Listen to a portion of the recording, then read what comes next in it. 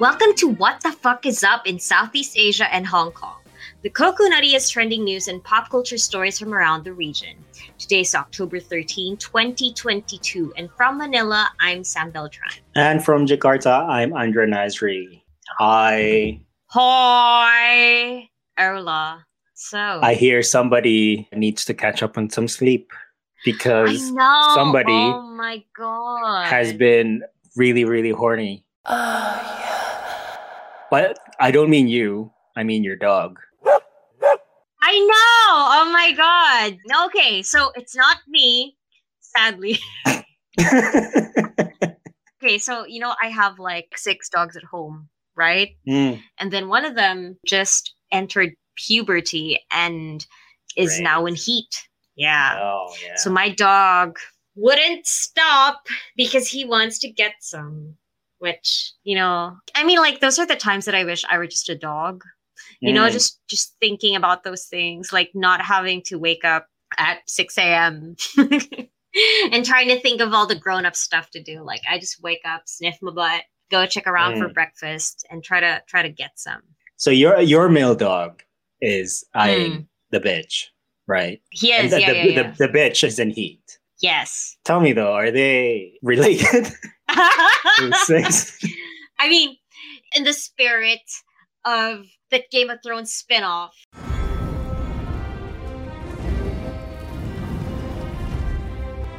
Have they been watching House of the Dragon? Oh my God, I know. But yeah, unfortunately, this is my dog's kid. So God.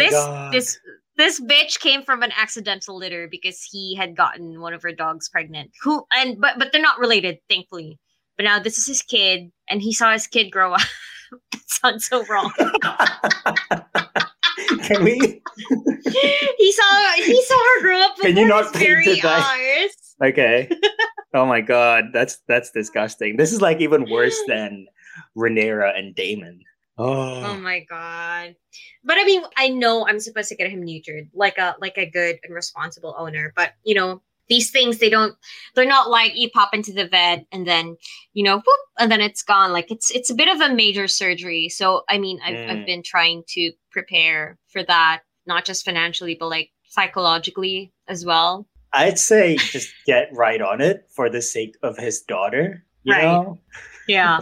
Oh God. Can we move on to the top stories of the week? Okay, fine. Let's go. From a man painting artwork with his teepee to alien worshippers in Bangkok, Coconuts TV brings you wacky and impactful documentaries from across the region. Don't miss out. Head down to our Coconuts TV YouTube channel to subscribe and enjoy. So in Malaysia, with more Malaysian political things, so the country just dissolved its parliament to make way for the 15th general election, which is their first election since 2018. So the Prime Minister Ismail Sabri has announced the dissolution of parliament to make way for GE15. And he said that an election date is expected to be announced soon. And under the Constitution of Malaysia, an election has to be held within 60 days from the day Parliament is dissolved. And by law, the latest time for GE15 to be held is next year. So this decision just came after months of pressure from UMNO leader Ahmad Zahid Hamidi to dissolve Parliament and hold a snap election. But this has raised concerns, considering Malaysia is about to experience its annual monsoon season soon, which displaced more than 100,000 people last year and left 54 dead. Oh, yeah, I remember that. Really? Yeah. So let me ask you, though. Right. Do you prefer a system in which elections are scheduled way in advance, or like this Commonwealth system wherein, oh, look, we can dissolve parliament.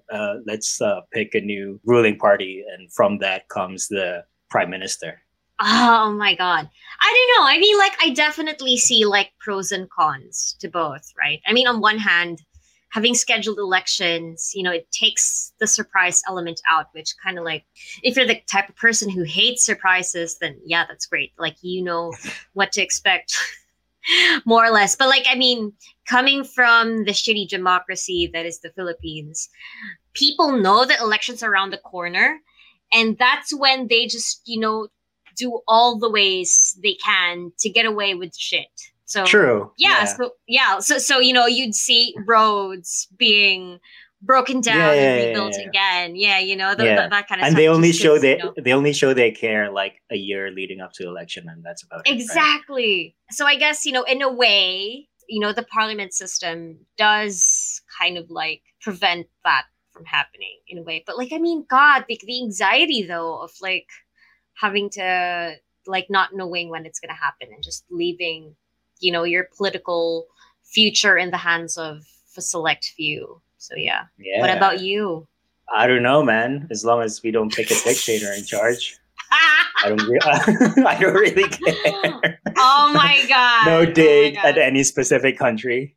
Sure. But no, I mean, we will have our own election, general election and presidential election in 2 years' time. I don't know. I guess I am someone who doesn't really like surprises. I like that we can prepare all this time to really, really get to know the candidates, the parties, and just see how rotten they all are, and pick like the lesser evil in the end. That's what I did last time, and that's what I'm going to do next time. Did the lesser evil win by any chance? I'm not going to disclose that. Fine. But yeah, I mean, I hope, all goes well with Malaysia, considering that they do have quite the history, apparently, when it comes to political unrest and shit, So, yeah. All right, we are moving on to Bali, but not sunny Bali. We are talking about a very, very rainy Bali. I don't know if you've heard, but a lot of Indonesia is going through an extreme weather phase that might last throughout the week. And that has included Bali. Like at least 5 people were killed following days of rainfall that inundated parts of the island with floods and landslides. Oh my God. Among those who died were a 22-year-old man. Oh God. A 16-year-old boy whose motorbike was dragged by floodwater and he plunged into the sewers in Denpasar. It's not exactly the best time to visit Bali right now. Tourists who are there at the moment are also experiencing the effects of the extreme weather up close and personal. Like last week, 121 tourists were evacuated from their villas in Legian and Kuta. Holiday in paradise gone wrong, basically, for all of them.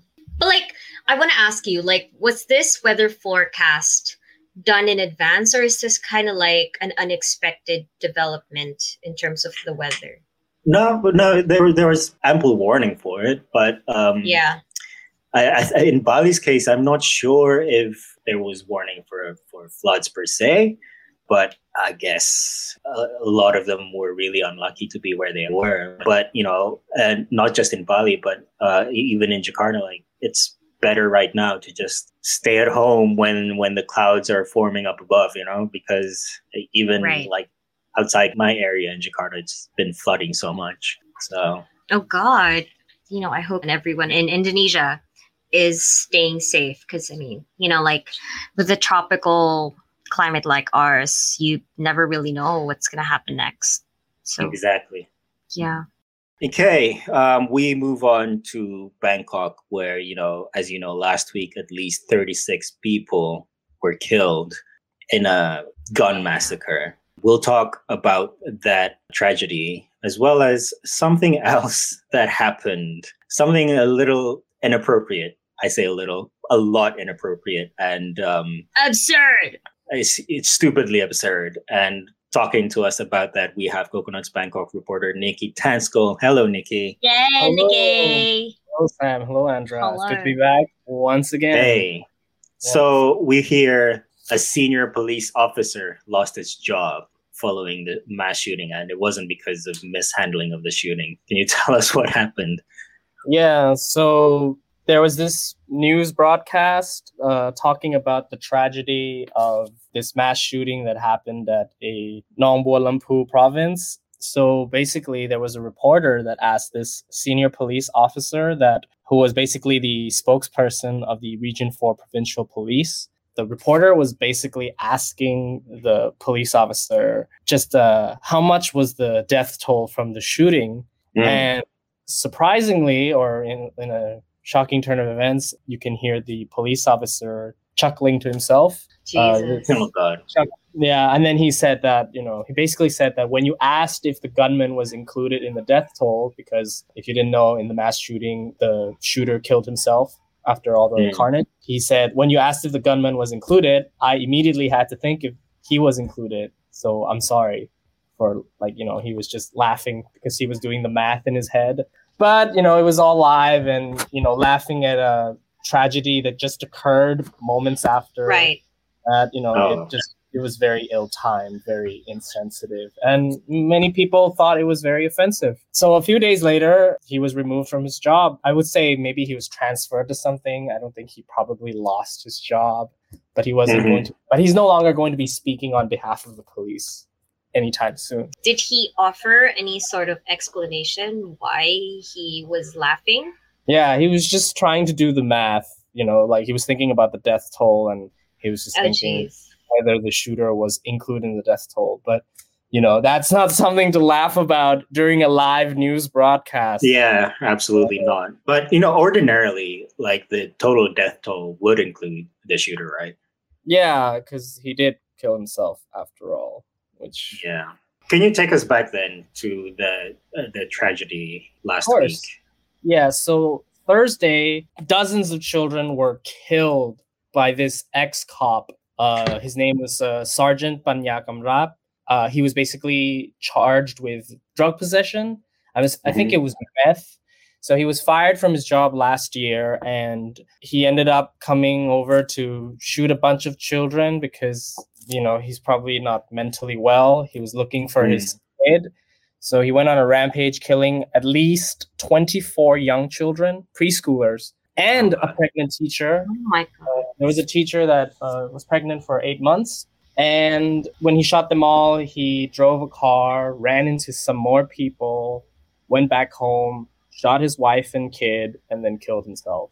It was the most senseless act of violence seen in, well, I wouldn't say in a long time, because there's been a lot of incidences where there's ex-police officers shooting up people. I mean, just 3 weeks ago, there was another police officer who killed 2 of his colleagues at this police academy. And he said he was just stressed. God. So there's been a lot of talk lately because of this incident, whether, we should have stricter gun control. Should we check the mental well-beings of civil servants? It raises a lot of questions and, discussions on that. So how, for those of us who don't know, how strict are Thailand's gun control? Well, the thing you have to know is that many people own guns illegally. It's not really regulated. Right. There's a lot of people that hold unregistered firearms, for sure. And, we need to think about how should we control that? I mean, there are more than 10 million firearms in 2017, and only about 6 million are registered. And illegal possession can mean 10 years in jail and a 20,000 baht fine, but no one's actually monitoring this. And I think it's kind of eerily similar to what's happening in America. I mean, I've had some American friends, they're a little unfazed by that, they're so used to that. But it's really shocking. To me, it's shocking because this isn't just a mass shooting. It's a mass shooting where the majority of the victims are actually children. I think that's just horrific. It's terrifying. Oh, they also found out the police officer, he wasn't using a gun that was given by the police headquarters. It was actually a gun he actually owned. I see. But was there any word on why he targeted the children in particular? Well, at first, the people assumed that he was under the influence of drugs, but an autopsy was performed on him and they didn't actually find any drugs in his system. So I guess he was just mentally unwell, I guess. He's been charged with drugs, and that says a lot already. Yeah, that's really calling for tighter enforcement then of gun control measures. Gun crimes are not common in Thailand. Let's just be clear about that. But it's just moments like this, it just shows that, we should really need to find ways to prevent this from happening. And to make things worse is, the most recent incidences have been ex-military officers and ex-policemen. So focusing on background checking, civil servants should help. Yeah. So, definitely just, I guess, being stricter in regulating, like, the police officers and military people. But I guess that is a conversation for another time and probably would open like an entire, can of worms to even try to figure out.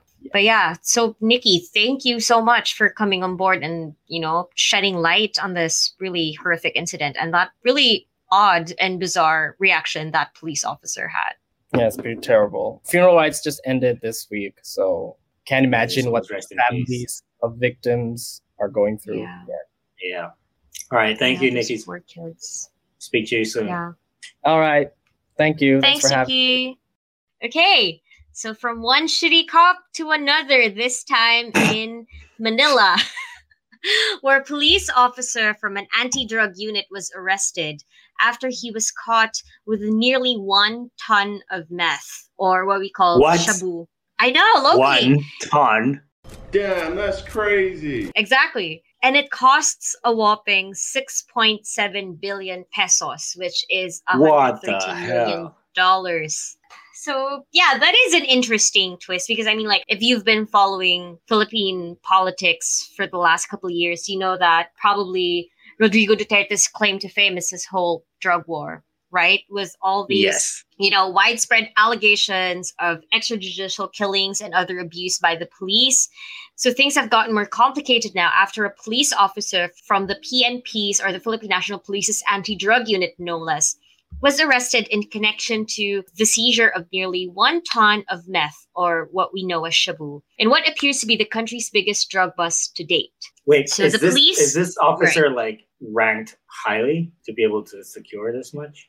I would say they're more like rank and file, in the middle, I guess, to kind of put it. I mean, like, you definitely have like more people up above. Like, they're definitely like above your usual police officer that you see on the streets, right? But they're definitely like ways below, like a colonel or a major or a captain. So, to have that kind of access to drugs is pretty scary. So he got arrested during a buy-bust operation. Authorities raided a building that housed a lending company, which was supposedly like a front of the whole drug trade, where they found the massive stacks of the drugs. And he wasn't arrested at first. They arrested another guy who showed up at the buy-bust operation. But they later found documents that showed that the sergeant was his accomplice, finding IDs, his personal belongings, and other stuff that they said were incriminating documents that linked him to the crime. So, I mean, this definitely raised concerns, right? Because like, as you mentioned, or like, as you asked me earlier, like, how high ranking is this police officer? And, it begs the question, like, how many more officers in the police force are actually related to this? And that, he could be just a small player in what could be, like a much more complicated and bigger web of a drug trade in the country. But yeah. Okay. How confident are you that all of that chain is going to be exposed? Not really. Not very. Not very. Let's just keep it at that. Like, not very. Okay, we're moving on to Coconuts Hong Kong. Samuel, let me ask you this. You're sitting on the MTR. You managed to score yourself a rare seat instead of, being like everybody else standing up. And you see a woman with her children, let's say age 5 and below, and she is asking for you to give it up to her children. Would you give it up? As far as I'm concerned, most trains only. Oh my God, that makes me sound like such a selfish person. But like, you're only supposed to give your seat up for pregnant women, heavily pregnant women, or old people. No, I'm kidding. But like, or actually, in here we have to give it up to parents who are carrying small children, for children that does make sense. Like if you had a 2-year-old, are at risk of falling down. Yeah. Right. Like when their knees aren't developed and shit. And so in Hong Kong, there was a debate over whether MTR seats should be given up for children, sparked an altercation in a train car. resulting in a Oh, that's delay on the wild. East Rail line. I mean, if it ever got to a point where there was going to be an altercation, I probably would have been like, just fuck it, just have my fucking seat. You know? Oh my God, give a yes, shit anyway. exactly. Like if Yeah.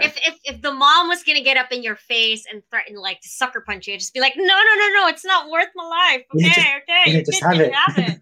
I don't want to go viral. But that is exactly what happened because a user posted 4 videos on Facebook with a caption, "Please give your opinion. Why must we give up our seats on the MTR to children? Why can't they take a taxi instead?"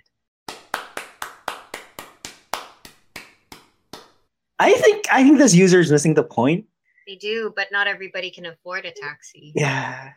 So the videos, which have gone viral on social media, show 2 women who have 3 children with them embroiled in a quarrel with a man and a woman in the MTR car. Why must we give up our seats to children? If you insist on having your children sit down, why take the MTR? Take the taxi instead, says the woman filming the videos. Because we are scared children might fall, says a woman in purple who takes out her smartphone to film the other woman back. Children and the elderly should get priority seating, blah, blah, blah, blah. So what say you, Andra? Like, has this story made up your mind about whether or not if you give your seat to a kid? What do you think? Nope. It depends. It really depends. Like, obviously we have to give it up to pregnant women, to the elderly, but I've never found myself in a situation where I had to vacate it for a kid. I mean, a lot of kids like mine, she loves running around in a train. I know. They wouldn't even want to sit still, you know? So, yeah. But anyway, regardless of who is wrong or right, whether or not children deserve priority seating, do go on over to Coconuts Hong Kong to read the story about this altercation that, like I said earlier, caused a delay on the East Rail line. Okay, so from one conversation about special treatment to another, this time in Singapore, where a minister has addressed a trivial matter after haters called her out for getting special treatment over a plate of noodles. So this minister in particular is Sun Shuling. So she's the Minister of State for Home Affairs and the sole member of parliament for Punggol West SMC. So she took some time from her very busy schedule and quashed claims that she did not pay for her plate of Hokkien mee. And said that she buys and queues for it like everyone else. So she really took the time to go on social media and write, "I pay for my Hokkien mee and I wait to collect my Hokkien mee like everyone else." I mean, look, it's Singapore though. They take like queuing and everything really seriously. I guess, sure, when you put it that way, that does make sense, you know, lest they fall into disarray and chaos. Exactly. Oh my God, bubblegum. Oh my God. Exactly. Oh my God. What will happen to society if we don't line up for our Hokkien mee? Hokkien mee, you're the prawn in my Hokkien mee. Hokkien mee, yeah, Hokkien mee. I only want the prawn, you see. Anyway, so what really sparked this whole hullabaloo came from a post which garnered a hate comment from a Facebook user named Ragavachari Chari, who alleged that the minister received a free meal, quote unquote, again. So this wasn't the first time it happened. So Sun denied this and called the user out for deleting the comment after she tried to clarify. So, but there was another lady at the coffee shop who also called her out in person for getting her noodles earlier because she was an MP. But the minister again denied this and said that the noodle stall owner treated her like everyone else by scolding her like she does with most patrons. But yeah, so she asked keyboard warriors to chill. I know. I mean, I guess the real question here is, how good is that Hokkien mee that they have to fight over a queue, right? I think that's a real question here. You know what? If you go to Coconut Singapore and look at that photo, I mean, I know. Like I'm more of a kway teow guy, though. Sure, me too. But I mean, look, I love any noodle. But yeah, so the minister asked the keyboard warriors to chill and use their energy for the better. So yeah, guys. I mean, I guess the real takeaway here is that if there's a queue forming at your local Hokkien mee stall, maybe just look for another. I don't know. Right. Yeah. They're everywhere. I know. Okay. Halloween is coming up in a couple of weeks. Are you gonna dress up? Oh my god, no. Wait till I tell you the tale about the 5 haunted places in Jakarta and the horror movies that they inspired. In the spirit of Halloween, we at Coconuts Jakarta unearthed this listicle about the 5 haunted places in Jakarta and the horror movies they inspired. So as you know, Jakarta is absolutely massive. It has a long and sometimes dark history. A cemetery where it's apparently frequented by the headless ghost of like some sort of nobleman, probably Dutch, I'm not even sure. But my absolute favorite is the Potato House. Potato House is the last name for a horror house I would have in mind. That doesn't sound very scary. The Potato House is located in Kebayoran Baru, that's in South Jakarta. It is said that a child living in the house died after falling into a pot of boiling potatoes. Oh my god, that's so morbid. It is. The legends say that if you pass by the house, you can sometimes smell boiling potatoes and hear a child crying. They don't say whether or not the boiling potato smell is mixed with a boiling child smell, but you know. Oh my god, I wouldn't even know what that smells like. So yeah, if you do have time, do watch Rumah Kentang, the beginning in that came out in 2019. I think they really embellished a lot of the events that happened that tragic evening, tragic night. Oh my god, you know what? I will never look at potatoes the same way again. And I love potatoes. Like, oh my god, like I will eat fries, potato chips, wedges, mashed potatoes, boiled potatoes, you know? And now this just, thanks, but no thanks. Anyway, yeah, do go on over to Coconut Jakarta to check out all the places and the horror movies they inspired. Yup. Okay, so that is all the time that we have for this week. We will see you next time. Same podcast. Bye. Bye-bye. Potato. Thanks for listening. If you'd like to support Coconuts and our weird and wondrous stories, you can become a Coco Plus member at coconuts.co/membership, make a patron payment at coconuts.co/patron, or buy your fresh merch at the Coconut Shop at shop.coconuts.co. Advertise with our in-house agency Grove. Fast, funny, digital. Join forces with us to slay buzzwords, rise above the noise, and sow the seeds of something great. Get in touch via coconuts.co/grove. Subscribe to the podcast and leave reviews. Tell us how you feel and what you like and don't like. We're excited to hear from you. What the Fuck is Up in Southeast Asia and Hong Kong delivers impactful, weird, and wondrous reporting by our journalists on the ground in 8 cities: Singapore, Bangkok, Hong Kong, Manila, Jakarta, Kuala Lumpur, Yangon, and Bali. Listen to headline news on matters large and small, designed for people located in or curious about Southeast Asia and Hong Kong. What the Fuck is Up in Southeast Asia and Hong Kong is a Coconuts media production. Our hosts are Sam Beltran and Andra Nazri. Our executive producer is Byron Perry. Our production manager is Clarissa Cortez. And our editor is Vivian C.